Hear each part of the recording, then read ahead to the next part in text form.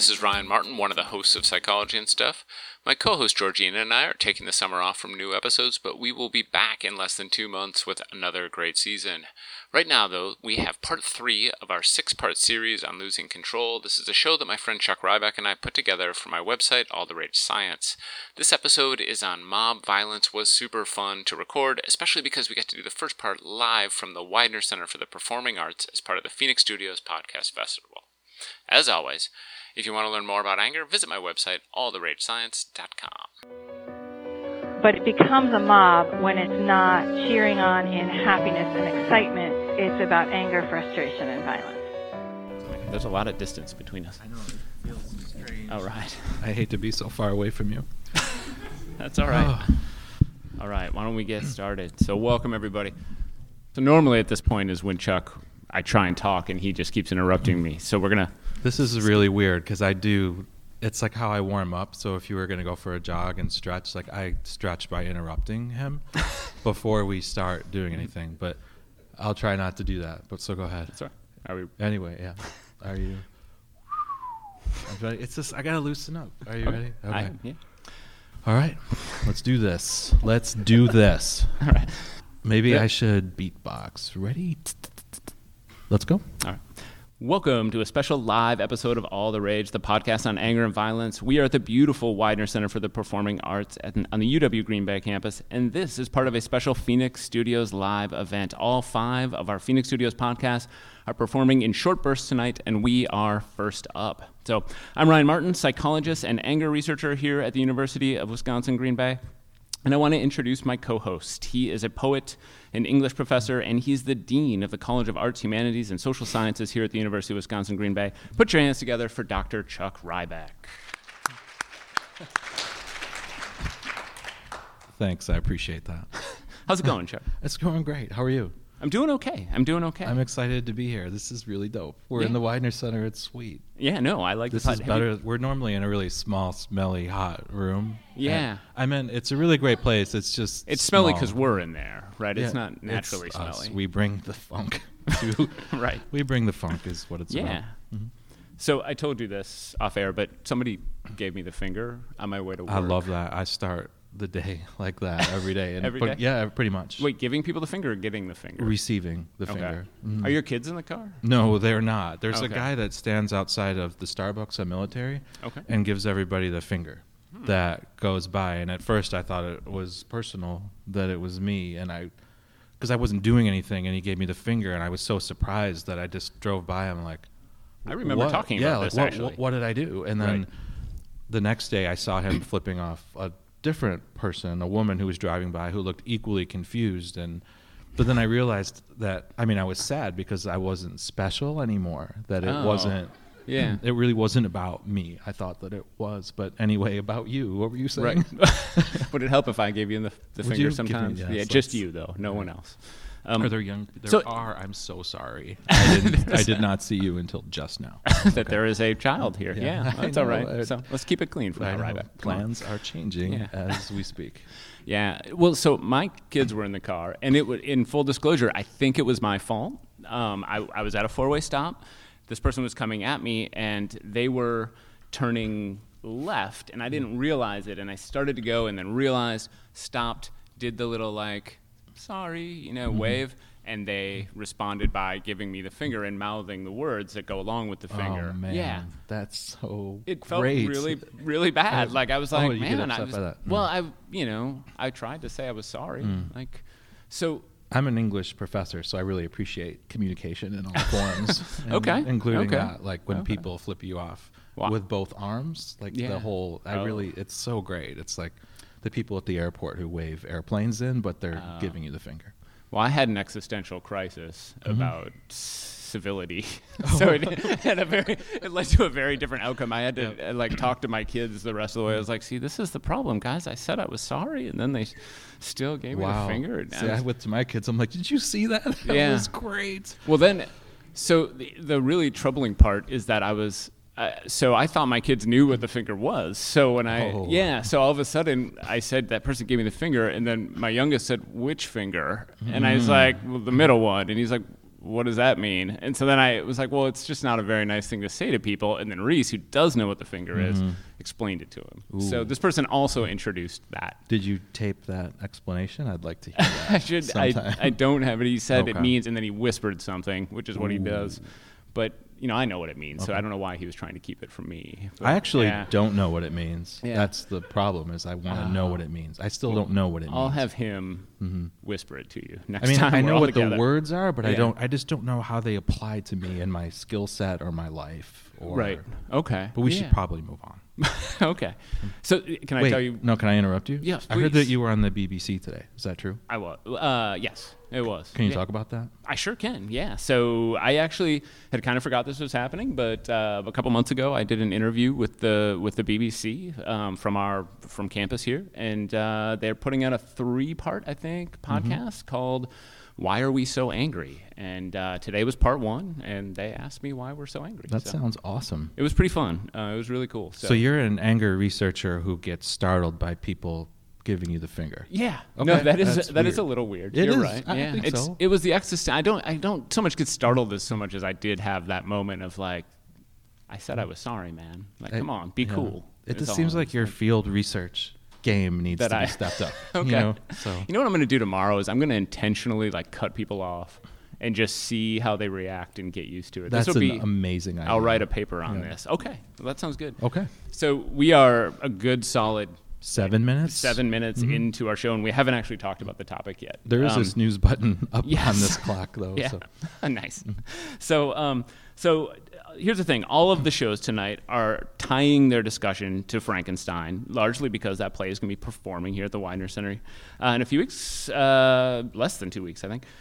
So, Chuck, this is episode 3 of our special series on losing control, right? So, what have we talked about so far in episodes 1 and 2?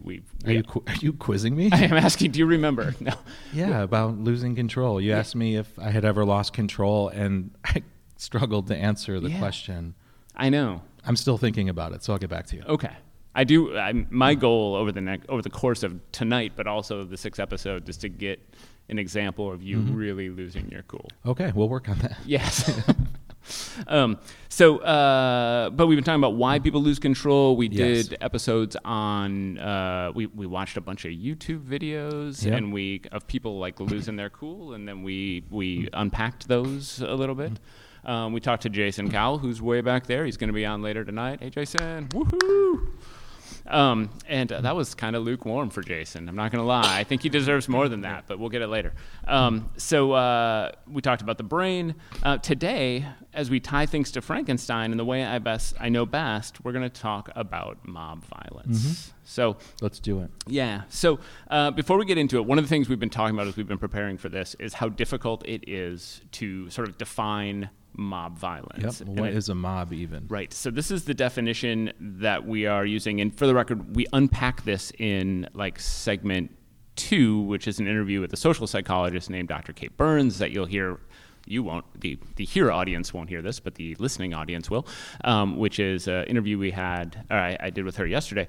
But here's the definition we're using. It's a large, unruly group intent on disorder or causing trouble or violence. So I will admit, and this is because it's been a long time since I read the book, but when I think of Frankenstein, I think of the movies. Yes. And I actually feel like that's one of the most salient pop culture examples of what a mob People is. Right? with pitchforks. Yep, And torches. And torches, right? When And you think capri about that. pants. And capri pants. I think there's a picture on the screen. Well, no, that's a picture of right before the mob. So if we were to watch just a few more minutes, it's people with pitchforks.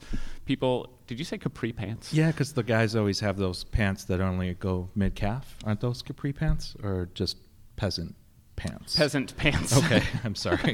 I mean, I don't know what their official name is. I don't know. I don't know what you would shop for. Someone then. Google that for Yes. us. If I wanted to buy that and I was on Amazon, what would I look for? Right. 19th century capri pants. Capri pants. Okay, yes. great. No, right.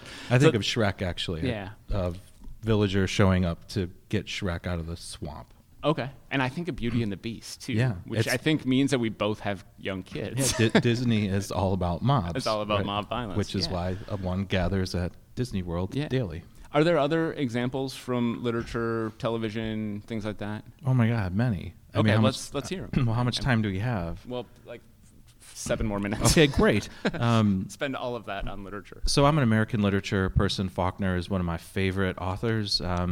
Anybody ever read Light in August? If you haven't, do that tonight. But it has. Wait till the show's over, though. Don't. Right, Yeah. Just start right now. We'll put the Kindle version up on the screen, and it has a real traditional American approach to this, in that it is a what we would call a lynch mob. The main character's name is Joe Christmas. This is a total spoiler alert, but in Faulkner, it doesn't matter.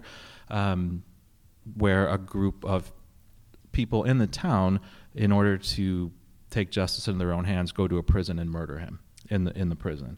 Don DeLillo was a great writer about crowds. If everybody knows Don DeLillo, he's really interested in crowd consciousness and identity, and how crowds or mobs, when they're together, have an actual intelligence of their own, and that that's part of what the appeal of it is turning yourself over to a larger intention and consciousness. And yeah, many examples.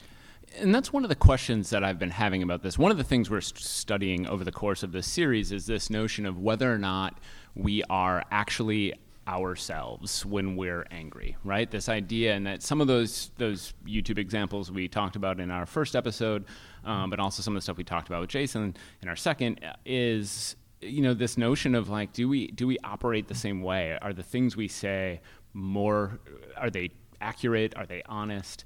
And one of the things we talk about in the segment coming up is this notion of de-individuation. Like, when you're in a group, you often lose yourself a little bit. And so I have an example of this that I think is kind of interesting, which is, so back, I guess this would have been, 10 years ago, this guy, Chris Reichert, who is a Tea Party guy, right? He was at an anti-healthcare rally, and he starts berating a Parkinson's patient who is sitting there holding up a sign saying, I remember that. Do you remember this? I do. So, and he starts throwing money at him, like dollar bills, pelting him with that and screaming like, I'm, here, you want a handout? Take this.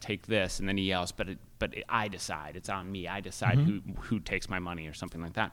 And part of what makes this interesting, though, is that he was identified, right? Somebody found out who he was, and they went and interviewed him afterwards. And he said, I snapped. I absolutely snapped, and I can't explain it any other way.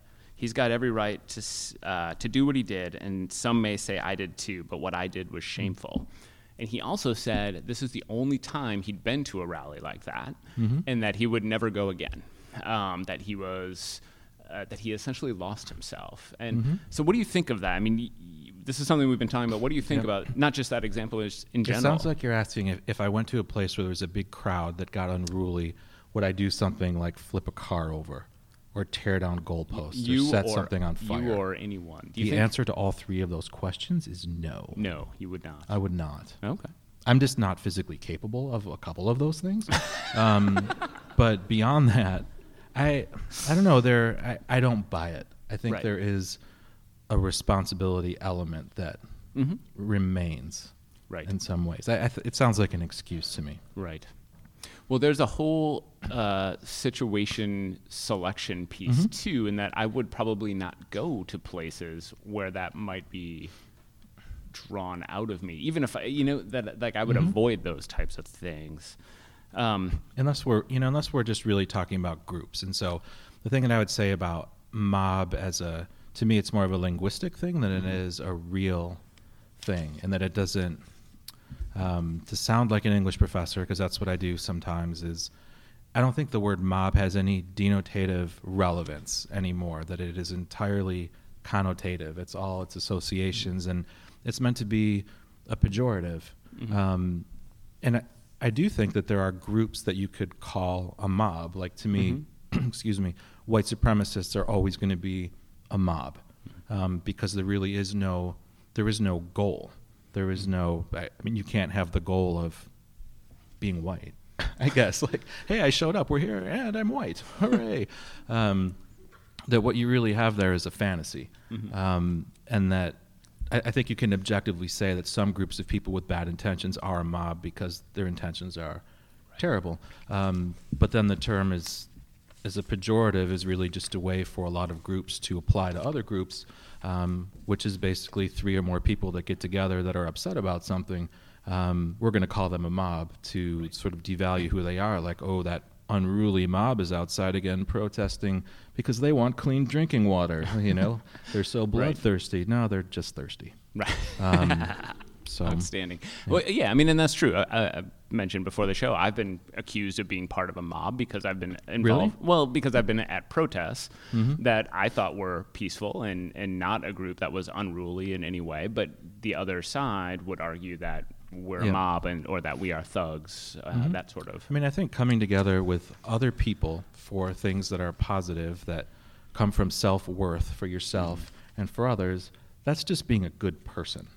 And getting together with other people for no other purpose than to demean them or attack them or for the sake of violence is not that. That is a mob. Right.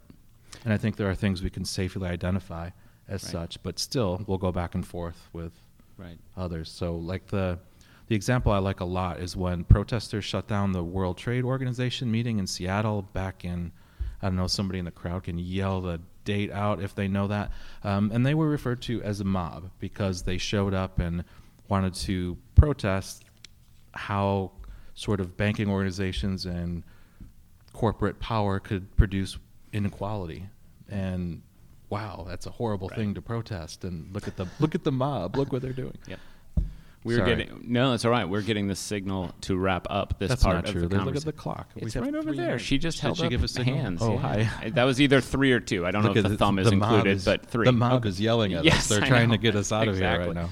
So, so we're going to wrap up this segment here. But before we do you have anything you want to tell people, Chuck? Anything else? I just went on a long rant. I want you to say something first. You want me to say I want something? you to tell them something. I was just ranting. No, and I'm with you. I think the question is, so as part of that definition... Are you with me? Yes, Are we I a am. 2-person mob? We are a 2-person mob, if there is such a thing. I don't have a pitchfork. There is. I was listening to Mobb Deep on the way over here. It's a rap group from a little ways back. It's only 2 guys. Okay. And they're a mob. So... All right. Well, then we are a mob, but it was are. spelled M-O-B-B, right? It is, but I think it just means it's like an extra, Oh, okay. like an emphasis. Okay, cool. It's rap for italics. So here's my response to what you said. I think the question is, like, when we think back to that definition, causing trouble or violence, I think it's causing trouble for whom? You're the English professor. Was I supposed to say who or whom there? I'm going to say sure. Awesome. Yep. All right. So causing trouble for which other group? And because that's really what it comes down to is when I was protesting, I was trying to cause trouble for someone, right? It was politicians mainly. But I don't think it's trouble. Like social justice is not trouble. Right. It's just right. Yes. It's just right. Like Charlottesville was a mob. And protesting for labor rights in the Capitol in Madison was the right thing to do. Right. Oh, I agree. So, yeah, that's why even though there. they were referred to as a mob, right, because they held hands and sang songs like mobs do in Disney Just movies. like mobs do, right? I know. They were That's a Disney it, mob in the capital of Wisconsin. Yep. I left the pitchfork at home. I can tell you that much. You definitely should do that. So we really are going to wrap up the segment here. Is she still holding up fingers? Yeah, she gave us the finger again. Did you see I got that? another finger. Dang it, that's 2. One finger. So do you have anything you want to, where can people find you on Twitter, Chuck? You can find me driving by Starbucks in the morning around 7:45. If you'd like to give me the finger, that'd be great. Yes. I'll see you there. I would do anything if you all were outside Starbucks tomorrow. Yeah. I so much. Yeah. Yes. Anyways. I'm on Twitter at Chuck Ryback. It's RYBAK, no C in my last name. And I don't know. Other than that, I'm just around. He is great on Twitter. Lots of fun. I'm at RyCMart, RYCMart. When we come back, we will keep the conversation going with some experts on groups, mobs, and more. Thank you so much, Chuck Ryback. Thank you to our fabulous audience. And thank you to the Widener Center. If you are listening at home, we'll be right back. All right, we are here with Dr. Kate Burns, a social psychologist at the University of Wisconsin-Green Bay. How are you, Kate? I'm good. How are you? I'm good. Thanks so much for being here. So we've been talking about mob violence in this episode, and there's no way really to talk about mobs without also talking about groups first and how we define groups. And so give me a sense for how, I guess, social psychologists define groups. So we think about groups as like a group of people, probably like Right. 3 people or more, that have some sort of like common goal, common fate. So thinking about that kind of different than like, like just a collective. So like thinking about people working out at a gym, they're all doing the same thing, but they don't have that common purpose where they're really interacting. Right. Yeah, I mean, that's what, so I used to talk about this a little bit in a course I taught, and it was always difficult because, so the definition I would use is, 2 or more people perceived as related because of their interactions, membership in the same category, or a common fate, like you just said. But there's a lot in there that you have to kind of unpack a little bit to try and get to it, right? So there's, doing something or being something together. It's like, I think about, when I take the bus home, that I'm on a bus with a bunch of other people. And so in some sense, it feels like we're a group. We're on our way home, but that feels different than if we were all going to the same place. Like if we were all going to a football game, or if we were all doing something. So there's something about like that unity around purpose piece. Or like yesterday when I was meeting with Chuck and our intern Haley, we're sitting in a coffee shop and we're talking about groups and saying like, are we a group right now? Like the people in this coffee shop. And so how do we decide? Like, how do we know when someone is when it's a group versus just a bunch of people who are all together? Yeah, and I think it is that common purpose with the interaction together, right? So, I mean, like if you were just in the coffee shop together, but you're really not interacting with any of those people, it doesn't really seem like it has its groupiness, even though you're all drinking coffee. So I think that having that chance to connect and that chance to be able to, work towards those shared goals is really the key part. Right, and there's got to be some sort of unifying element above and beyond the fact that we're doing something similar, right? That maybe, because I think again about like, okay, so a football game, right? And the people there cheering for whether it's the Packers or whatever team, and thinking about that, is that like they're not necessarily interacting with one another, but they're there supporting the same cause. If football is a cause, I don't think it is, but but cheering on the same team or whatever, or maybe a group of people at a rally, like a political rally or something like that. It's like they're not necessarily interacting with one another, but they're there for the same reason and they're supporting the same cause. Is that part of this? Yeah, I could see it almost like on a continuum, right? And so I think that like because they have more of that shared goal, so you're supporting the same team is a little bit higher than just being at a coffee shop drinking coffee, right? And then going to a rally because you have a purpose, like uniting together is like kind of even higher. And so thinking about like how groupy basically they are, like it's kind of like higher in that like shared purpose by that continuum. Right. So and I know this kind of feeds into your research specifically, or your expertise specifically in a second, but there's something about those similarities that they share. Like, and probably the more similarities you share with the people in this collective, probably the more likely you are to perceive yourself as a group. The other piece of this too is, and this plays into sports and also political rallies, is the presence of an outgroup. So can you define, or the existence, I should say, of an outgroup? Can you define outgroup for people? Yeah, so we talk in Stereotyping and Prejudice about this idea of in-group versus out-group. And so an in-group is kind of like people who share a common characteristic. And so whether that's like a demographic characteristic like gender or race or age, and then thinking about the out-group is people who are dissimilar on whatever that category would be. So, it's a little tricky in that there are many ways we can be defined, right? Many ways that we can be kind of carved up in terms of those demographics. So, that in-group, out-group distinction is a little bit flexible depending on kind of what's salient at that time. So, is it gender? Is it race? Is it social class? But that's kind of the broad strokes of the in-group versus out-group. So to use sort of the football game piece, right, the out-group would then be whoever supports the other team that they're playing, right? And so if you're cheering for one team, who the opposition, their supporters are the out-group, right? Which is normally not necessarily how you might carve people up into groups. It's like, well, there's Packer fans and Vikings fans, Is that an example of that? Yeah, and so thinking about in that context, right, that the team who's a fan of who, that's really salient, right? Whereas if we were in a different context, then yeah, I don't usually ask people, who do you support? What's your favorite football team? Is my first question. Yeah. And so, but at a political rally, then maybe the political party, or even it might not even be the party. If it's you're there for a particular cause, then whoever is on the other side of that particular cause, even if they're people that you normally share a lot in common with, are part of that outgroup.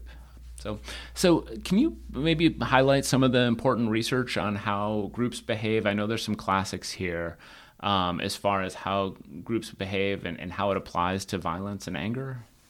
Yeah, so I thought we could talk a little bit about this de-individuation piece, because that seems to be kind of a big thing for groups. And actually, Phil Zimbardo, famous for other things besides some of the prison experiment, but that he also looked at de-individuation. And so this idea that, right, when we can kind of feel more anonymous when we're in that group, and, we also have, groups can kind of also make us feel that sense of physiological arousal by being around other people, then that can actually lead people to do things they wouldn't normally do. So things kind of getting out of hand. So whether that's like a, kind of a mob overthrowing a police car, or, starting a fire, things that we wouldn't normally associate people doing because of kind of getting lost in that moment, lost in the mob, lost in the crowd. Well, so I'm going to throw out an example of this. So I once talked to a friend, and this helps me understand this, because I once talked to this guy who I knew in college, and he told me he was at Mardi Gras, and I said, "Oh, how was it?" And he said, "Well, actually, I spent 3 days in jail." And when I asked him to elaborate on why, he said that early on in the event, he was sitting on a bench, and sort of like violence broke out, or wildness broke out around him. And he said people started like trying to lift the bench up off the ground. And so he got off it, and he said for whatever reason that he couldn't really explain, he joined in, and they ripped the bench out of the ground and threw it through the window of a store.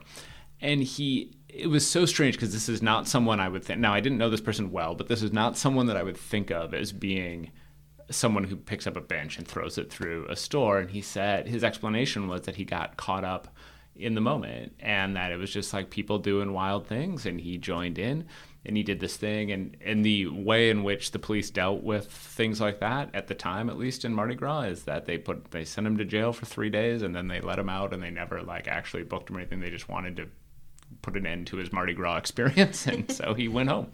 And so that was like what this was like. So it sounds like, while that might be an extreme case of this, that is really that sort of de-individuation process, right? That the anonymity and getting caught up in the group and mob mentality. Is that fair?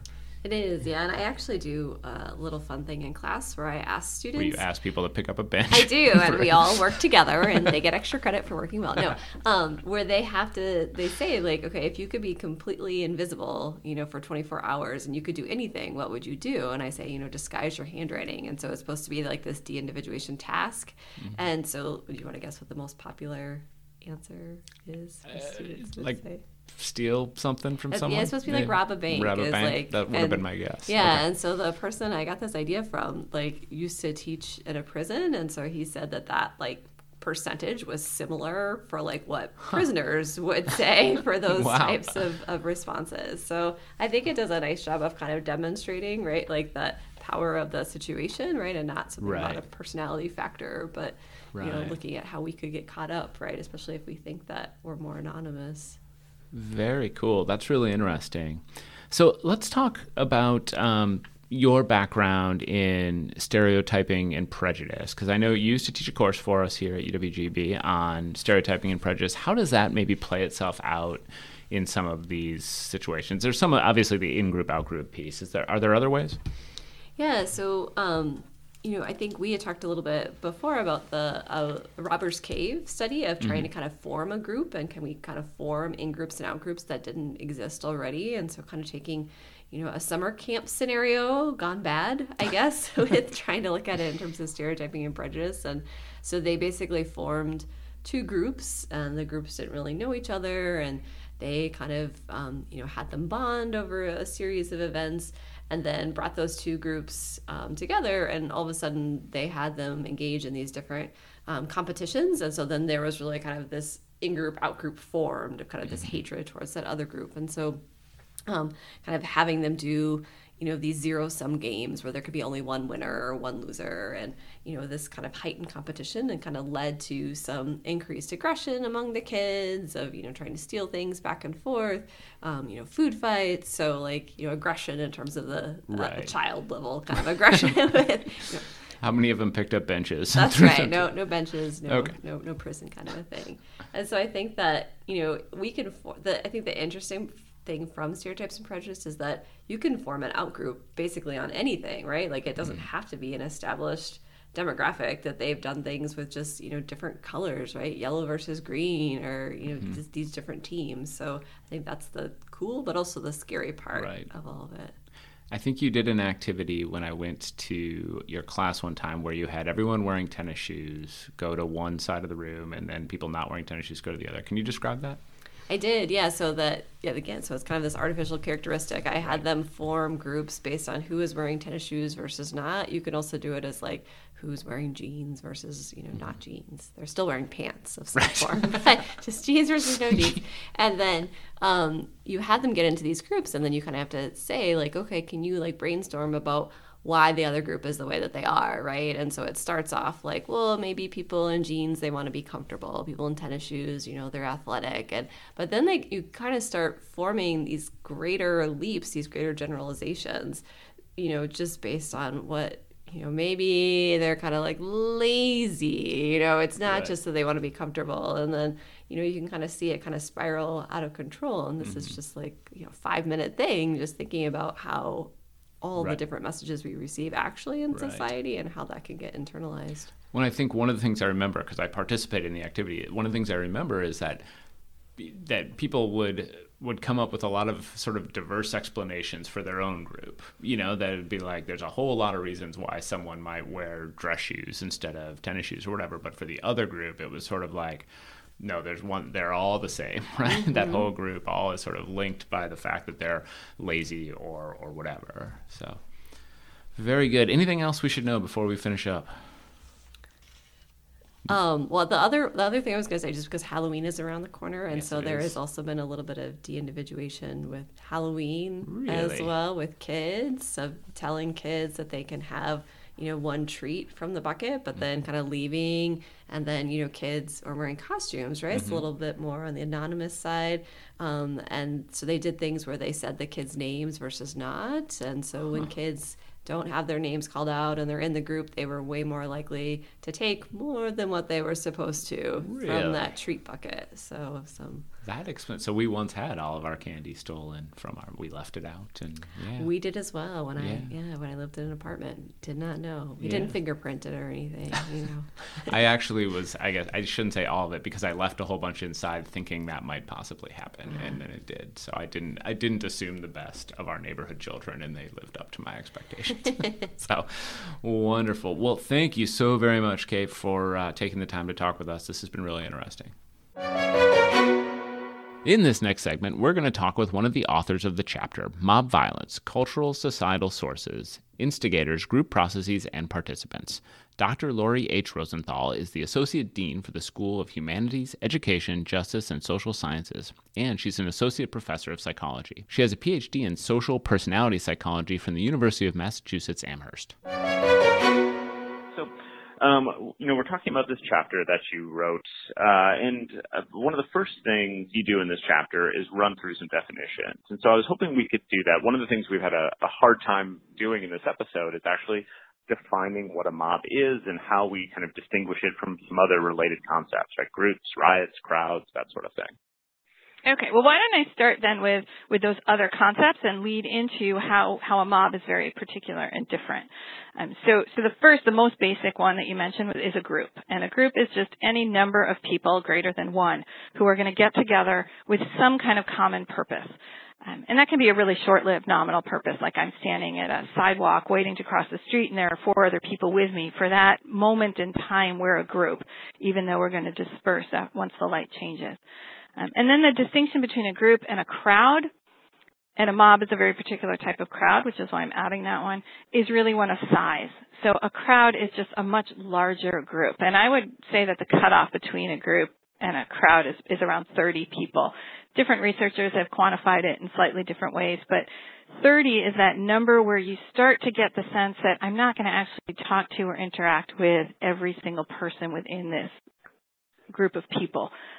That's where you cross over from the I could potentially meet everybody to I can't. The other characteristic that makes it a crowd is that, again, people have a common purpose.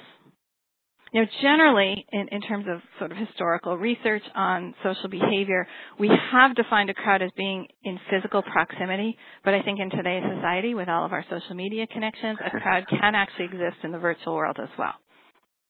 So a mob, then, is a very specific type of crowd. It's an expressive crowd. The purpose, that common purpose that a mob gets together around, is expressing emotion. In the sense that, now I should say that crowds can express emotions in positive ways, but mobs in particular are expressing negative emotions, and there's a connotation of violence.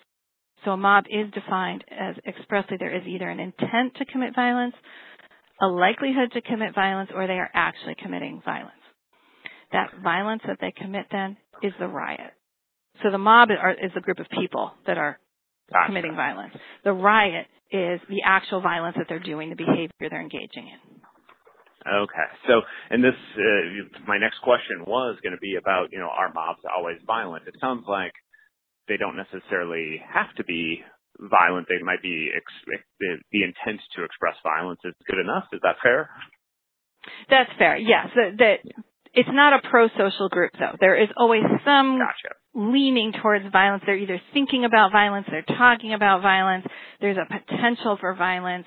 They're not getting together to engage in like a political rally just to cheer on a candidate or do a peaceful protest. There is that element that is leading it towards violence. And you just used a really important word, I think, for the defining purposes. As Chuck and I have been talking about this, we've talked about how I have been accused of being part of a mob, because I would attend a protest. That politicians would maybe describe me as being in a mob, and that's part of how we were struggling a little bit to differentiate and I think that word pro-social is really important, that a mob is essentially by definition not pro-social. Right. And you can distinguish that then, because a crowd, you can have an expressive crowd where the purpose is getting together around an emotion, which might be cheering on a political candidate or a sporting event. But it becomes a mob when it's not cheering on in happiness and excitement. It's about anger, frustration, and violence. Okay. So a definition that we had been kind of using as we talked about this was the notion of like an unruly group intent on disorder or causing trouble or violence. And it sounds, and I think one of the places where I was getting a little stuck is this notion of causing trouble, and thinking about how as when I'm protesting something, I am actually intent on causing trouble, just in a trouble for a very specific group of people who are, pushing policies that I disagree with. But that is maybe a different sort of causing trouble, or maybe you pull that from the definition and think of just largely, the violence piece, or defining trouble maybe differently than I'm defining. If you think of trying to influence policy, and you're protesting because there are policies within the government that you disagree with, and you want them to create different policies, or you want to impact the laws that our politicians are going to be enacting. You're actually creating laws and creating policy is not trouble. That's what our lawmakers are supposed to do. So you're trying to inform them what the public believes in terms of creating those policies. Your intent is not to go out and inform them by overturning cars or beating someone up. You're trying to say, I'm out here, I have a sign, I'm showing you how many people feel this way so that you can use that information to create a policy that reflects our democracy. Right. Okay. So I don't see that as really trouble in the sense of a mob that is going out because they want to, they do want to hurt someone, or they want to hurt a group of people, whether it's physically hurt or they want to scare or sort of emotionally kind of terrorize a group. Right. Gotcha. Okay. That's a different kind of trouble. Yeah. So what are the circumstances in which mobs are most likely to emerge? What do those instigating events look like? What are some of the characteristics of mob participants? Okay. So first, I think there are two ways to think about what makes a mob likely to come about.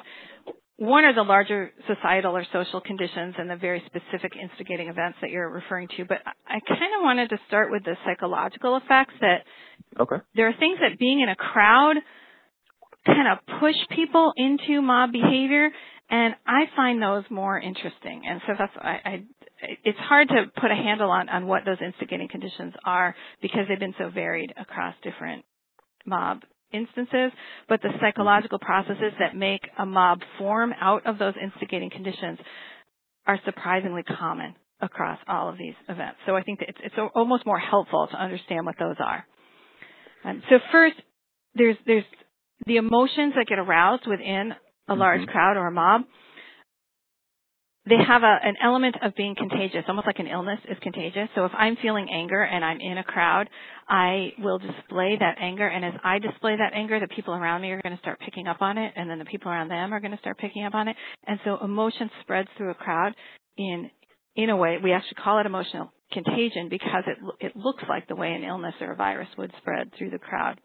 There was actually a really fascinating study that two researchers did where they looked at a person who was experiencing an emotion, but it wasn't really clear what emotion they were experiencing. Because if you think about emotions, if I'm feeling anger or if I'm feeling surprise, it's really the same physical feeling. I'm going to get a burst of adrenaline.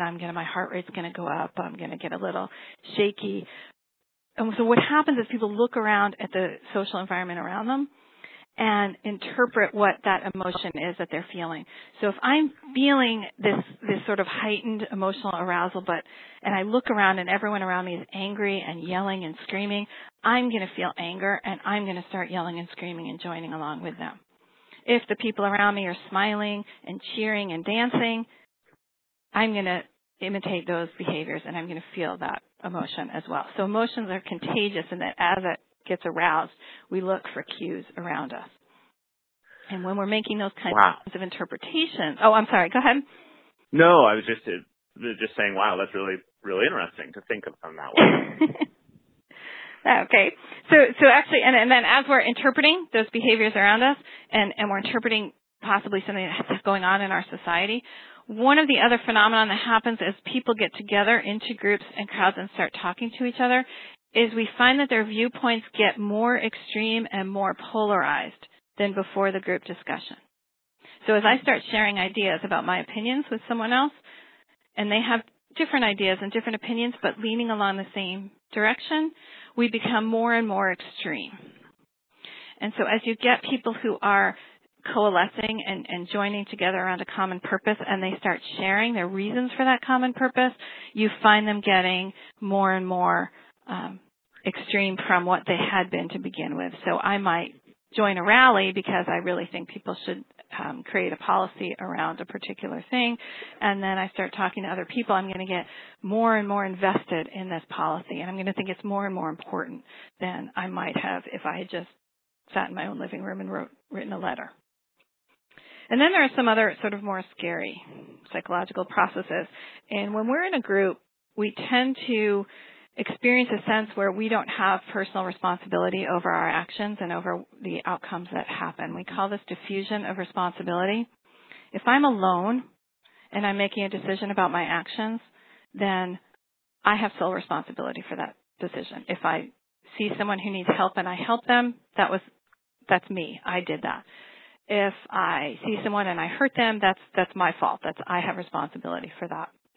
If I'm in a group, though, I feel that I share that responsibility with everyone else.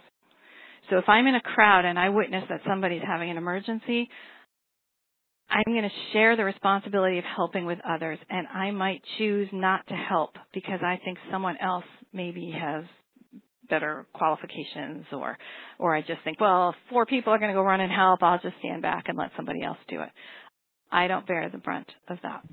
And there was a study on hurting others that your listeners might be familiar with. It's the Milgram study of obedience. Mm-hmm. And within that study, Milgram required that people hurt someone else. He required that they give electric shocks to someone else and hurt them. Now, nobody was really hurt in the experiment. It was all entirely staged, but the participants felt like they were hurting other people.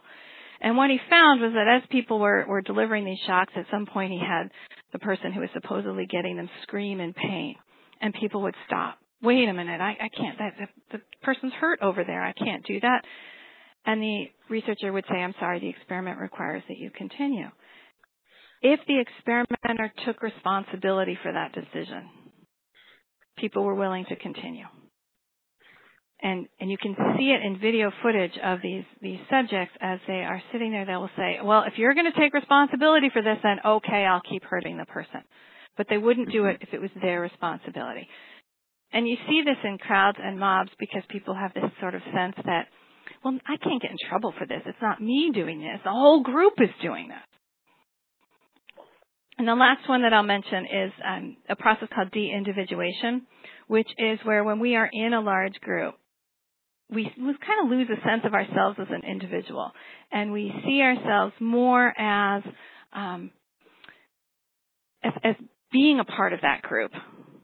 And so we sometimes act in ways that are not things that we would have done on our own.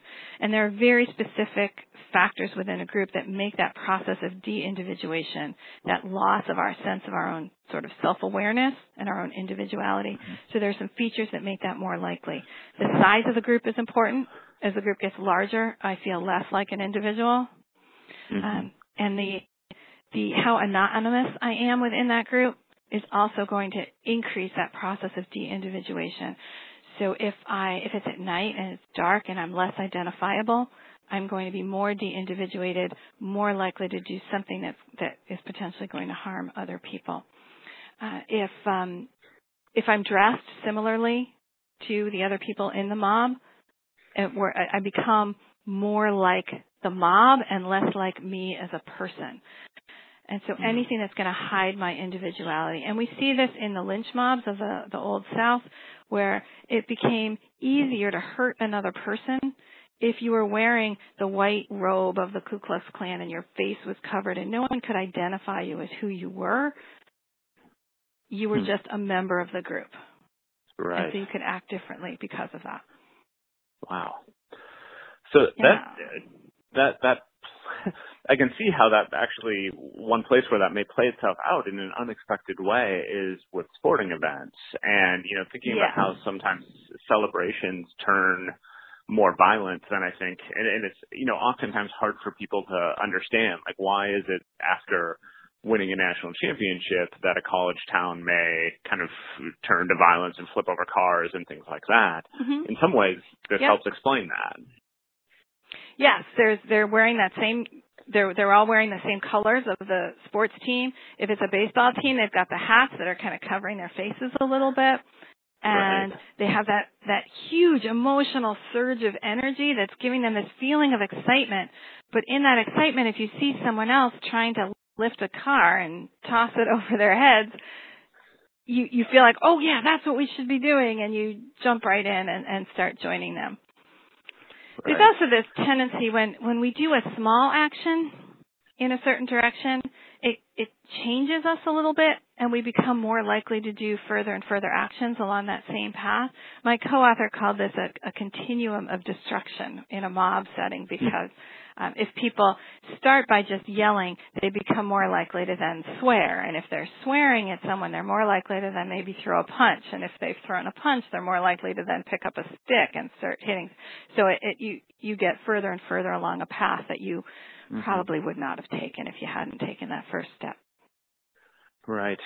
So I need to ask, because you mentioned earlier online crowds, and Yep. a thing I've been really fascinated by is what I might define as online mobs, whether it's Twitter or Facebook or elsewhere. Mm-hmm. Is there, in your opinion, such a thing? Is there such a thing as an online mob?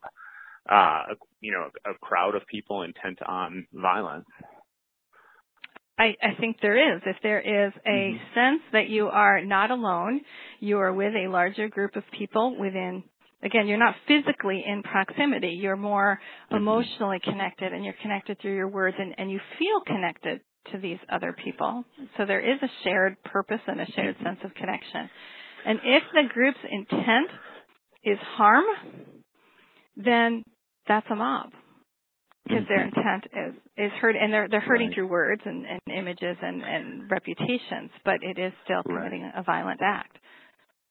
Right. And I think, too, something you said earlier really comes through here, and that is that when you're surrounded by people who think the way you do, it becomes this echo chamber, and thinking about the way sort of social media algorithms work to expose you only to people whose opinions are similar to yours, or largely to people whose opinions are similar to yours, probably exacerbates that impact, that effect.